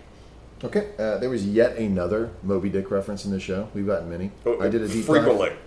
I did a deep dive on a previous episode about Moby Dick and Herman Melville. I'm going to take a different spin here on Herman Melville because we continue to go back to this author. I'd like to talk about the fact that during his lifetime, do you think Moby Dick was the best-selling book he wrote during his lifetime? I've heard before it wasn't. I don't remember which one was, though. Not only wasn't it, Moby Dick was the 6th best-selling book.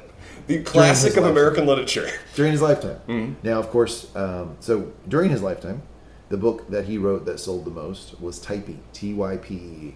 Haven't even heard of it. Yeah, it's not taken off since, but that was the most popular one when he was alive. Now, since he has died, obviously, Moby Dick is the most popular book he's written. Mm-hmm. Do you know what's number 2? This might be a book you've heard of.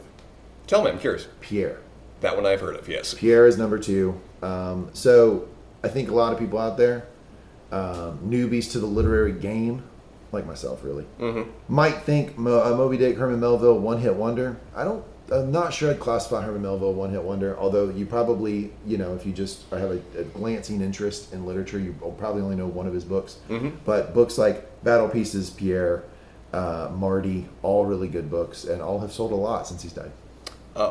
Here's a little bit of trivia for me, but Herman Melville, my actual favorite work by Herman Melville is not one of the ones you mentioned. It is a short story. Have you ever read Bartleby the Scrivener? I've not.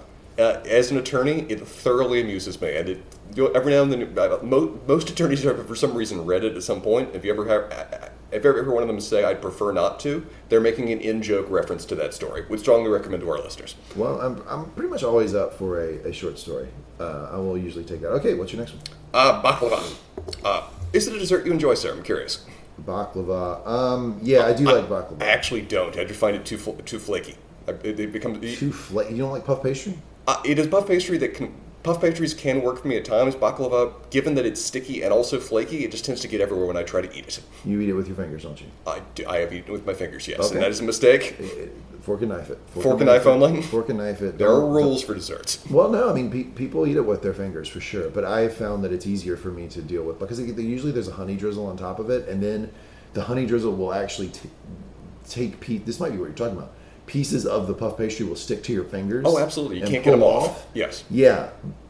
That's why I fork and knife it, and it works for me. I think it's delicious. As I've gotten older, I mean, like most people, I'm less interested in overly sweet things. Your tastes have changed. And I love the pistachio and the baklava and the fact that it's a tad more savory. So it works for me over time. Got to use a fork and knife. There's actually apparently a biochemical reason for that. That as you age, your ability to detect sweet things improves, so that actually you become much more sensitive to sweet things and appreciate them. While your ability to taste savory things goes down, so you start to appreciate those more because you're not just being overpowered by the flavor. Makes sense. That's why.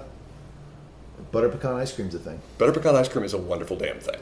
Wouldn't have told you that 20 years ago, but I do believe it now. There are categories of desserts where it's fascinating to say that at young age, that's a dad dessert. It's something that dads would enjoy, that I now all universally like. You get a group of people over 40 and you want to really win the room with a dessert option, pistachio ice cream. People go fucking crazy. Good, strong sell right there. Yeah, big. You'll be the most popular guy at the party. But I was curious about the origin of the baklava because I've eaten it for a while, and I always associated it as actually being like a Greek dessert. But the name... That's what I did too. The name itself is Turkish. It was joined the English language. I didn't know it was Turkish. It joined the English language in about 1650, and the word itself probably most likely it comes from Turkish roots and within the Ottoman Empire in terms of its immediate origins.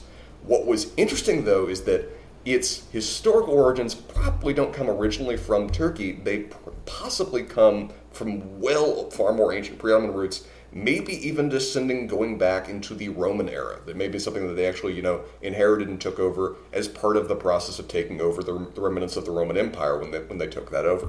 One of the earliest origins I was able to find, I was horrified by this name, but ancient Roman placenta cake, which is apparently a thing. What? The name is not as terrifying as it might sound. Yeah. It is apparently just a mixing of cheese and honey, flavored with bay leaves and many dough layers, baked in together and then coated again in honey. What does that kind of sound like? In terms of many layers of pastry, baked and layered together with a lot of honey put in the mix. Yeah, sounds like baklava to me. There are some thoughts that may be part of the origin, but there could be. But the adding of the nuts, maybe. The nuts may be an extra addition. Things have changed and developed over time. It's not certain, though. There are similarities between baklava and other ancient Greek desserts. There are similar connections in terms of aspects of Turkish cuisine, maybe even going back to the nomadic period. There are word origins that connect actually maybe even to Mongol roots, which again could tie to the original Turkic nomadic basis. There are also connections that descend into Persian cuisine. Baklava is a surprising and mysterious dish when it comes to their origins, one that historians are apparently caught up in knots on the subject of. However, most everyone, including me, would agree it tastes good.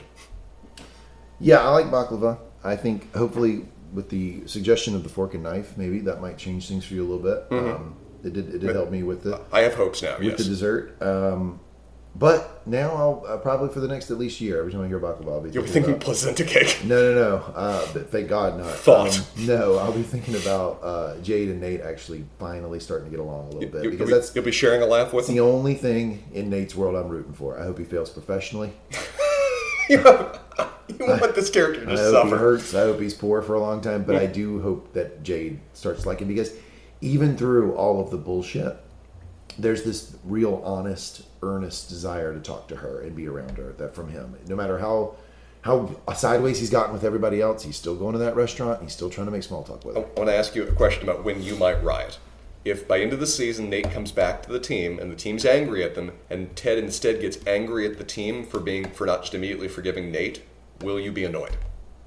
Yeah, I can see that coming. Yeah, I'll be very annoyed at Ted, and I think if they write it the way that I think they should, just my humble opinion, is that the players should get frustrated with Ted with that dynamic, and they should play that out. Where the players go, you know what, Ted? No, you're not going to fucking tell me that I have to forgive this guy when he was a jackass to you and everybody else here, and for all the stuff we work really hard for. I feel like, we've seen Beard being able to have a read on Ted. If Ted tries to do that, I picture Beard saying, "Ted, how different is this than the conversation you had with Michelle?" Think about the comparisons for a minute. How much are you just bearing your own pain and your own issues, and how the rest of the team was hurt for the sake of just pretending everything's okay? That would be a. I want some kind of confrontation on that. I don't want to say a reach by Beard, but it would be farther into Ted's personal life than he typically goes. I'm not saying it's off the table, but normally he doesn't go quite that far, but we'll see. I mean, he would be the character to deliver that message if anybody can. All right, mine is The Message rap song. Ted briefly says, he references the rap song called The Message. The Message is a song written by Grandmaster Flash and the Furious Five, released on the very famous record label Sugar Hill Records. This was in 1982. The birth of hip-hop was 1972. So we're 10 years into hip-hop now. It's still very much an underground thing. And he releases a song called The Message. And, I think that when people if people who like hip-hop are selling people who don't like hip-hop on it, there's one of two entry points. There's, when you're at a club, you can bounce your head to it, and it's really great, right? Like, it's just fun, right? That argument's not really for me, but for a lot of people, that's their entry point to hip-hop. That it's just fun.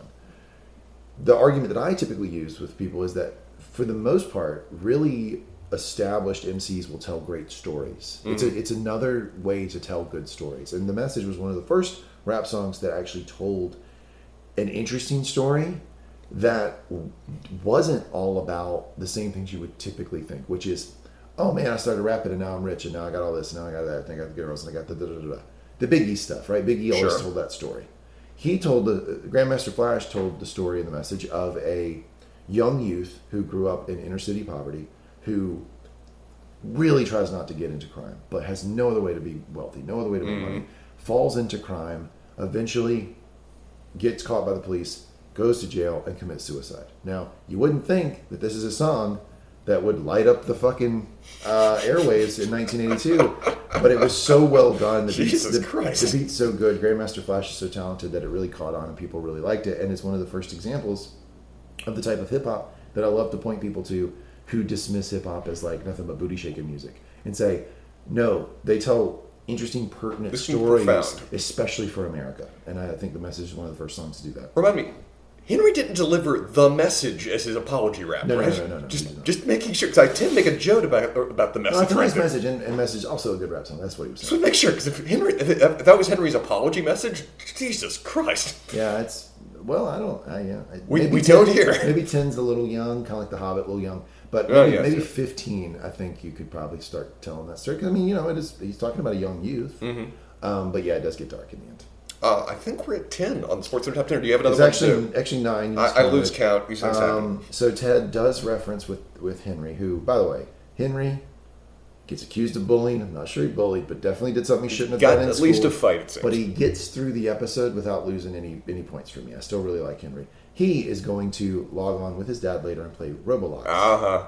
Now, Spencer, do you know what Roblox is? I have played it before. Roblox is. Yeah, well, what you played. Tell us what you played. It's basically a platform by which you can play all kinds of games, really, right? Yes, exactly. It's meant to be just almost like a fun room of different activities.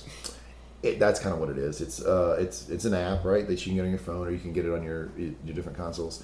And you log on, and then you're in this platform where a lot of little games are being played, and you can play a lot of little games. I'll just talk you through a couple that are popular right now. Lifetopia Earthquake, Evade, Doors, Club Roblox Zoo, Mega Mansion. A lot of people have heard of Mega Mansion, Rainbow Friends. So it's a bunch of not super, like, these are the games you hate. It's very popular with, like, Henry's generation. That's mostly the people I play with, my nieces and nephews who are in that age. It's not super deep dives. It's not big RPG games, but it's a lot of little fun games that you can play.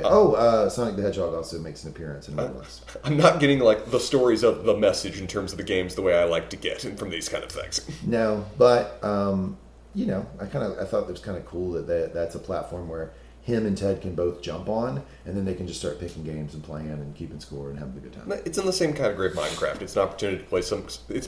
We were playing with Legos at that age. It's the opportunity to play some variety of digital Legos with other people. So there you go, Roblox. That's 10. That's 10 on the nose. Now we go to Ted's relationship advice of the episode. Woo! All right. Tell us, sir. I'm curious. How do we give relationship advice of an episode when the vast majority of relationships in the episode seem rushed? We don't necessarily believe a lot of them. We have issues. We poke holes here or there.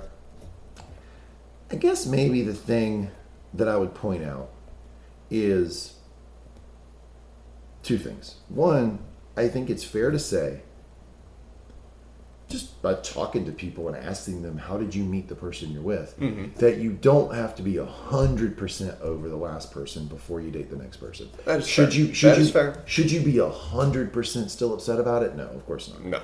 But you don't have to be, I'm so over it, I'm in the best healthy place, and I don't even care about that person. You can date before then, right? And I think that's fair. I think that's okay. And, you know, some people set that hard line for themselves. Like, well, I'm not over so-and-so, and it's been a year and a half. And it's like, you know, maybe a way you can get over them is to get somebody else in your life. Progress. Yeah, right? So, and then two is, if you're doing a bad job at work, you can sit this one out. You don't even know what this is. Go on. But if you're doing a bad job at work, let's say you've had a kid recently, and your mindset hasn't necessarily been on work, and a couple of things have slipped, or you've had a death in the family, or you're just not into it, you're going through a lax period, whatever the thing is that's caused you to pull away from work a little bit. You're worried about being distant from your son who's overseas? It's never too late to turn it around. Yes. Don't think, oh man, I missed this report, I missed this thing, I did that. I can't fix it. It's too much. Therefore, I'm just going to spiral and do nothing. Do what as soon as you recognize the problem, do what you can to show good faith, right? Because I'm not sure that the next episode, AFC Richmond's going to start winning 4-0. I hope they don't. I legitimately hope they don't turn around that fast. But I hope that Higgins and Rebecca both see that Ted has started to engage again, and he's on a positive upswing. Yes. Because a lot of employers will keep employees that have had bad performance periods if they think they're on the upswing. Yeah. But if they think you're just mired in self-pity and frustration, then they probably are going to think they're not going to get much out of you. But if they see, well, you know what, they're trying to dig their way out of this, then you have a chance. So that's what I would say is that, like, Ted, who I don't think was really at danger of being fired anyway, but he did go through a bad performance period. I hope that okay, you know what I noticed it, this is what I can do in this moment, is showing good faith, and that will be steps toward his sort of redemption, career-wise. I'm with you. All right. Fingers crossed that is kind of the route they're going with it. All right, well, you know, it's an episode that I think both of us would rate toward the end, for the lower half of Ted Lasso episodes, but we did get an hour and 50 minutes of content out of it, so we got that going for us. Podcast professionals, sir. Podcast professionals. Thanks for doing this, Spencer. It's good to see you in person, as Sam Straightman. Always my podcast partner in crime. Thanks everybody for listening. And we did mention multiple times during the podcast that we'd like to hear your feedback on a number of issues, so please go to mangumtalks.com, upper right hand corner, click contact us, fill out the form, let us know what you think. Go to Mangum Talks, or facebook.com/Mangum Talks, or at Mangum Talks on Twitter. Or you can just rate us and leave a review on whatever podcast platform that you're on, because all the major ones I check. Thanks everybody for listening. We'll be back with you next week for episode 6 of Ted Lasso season.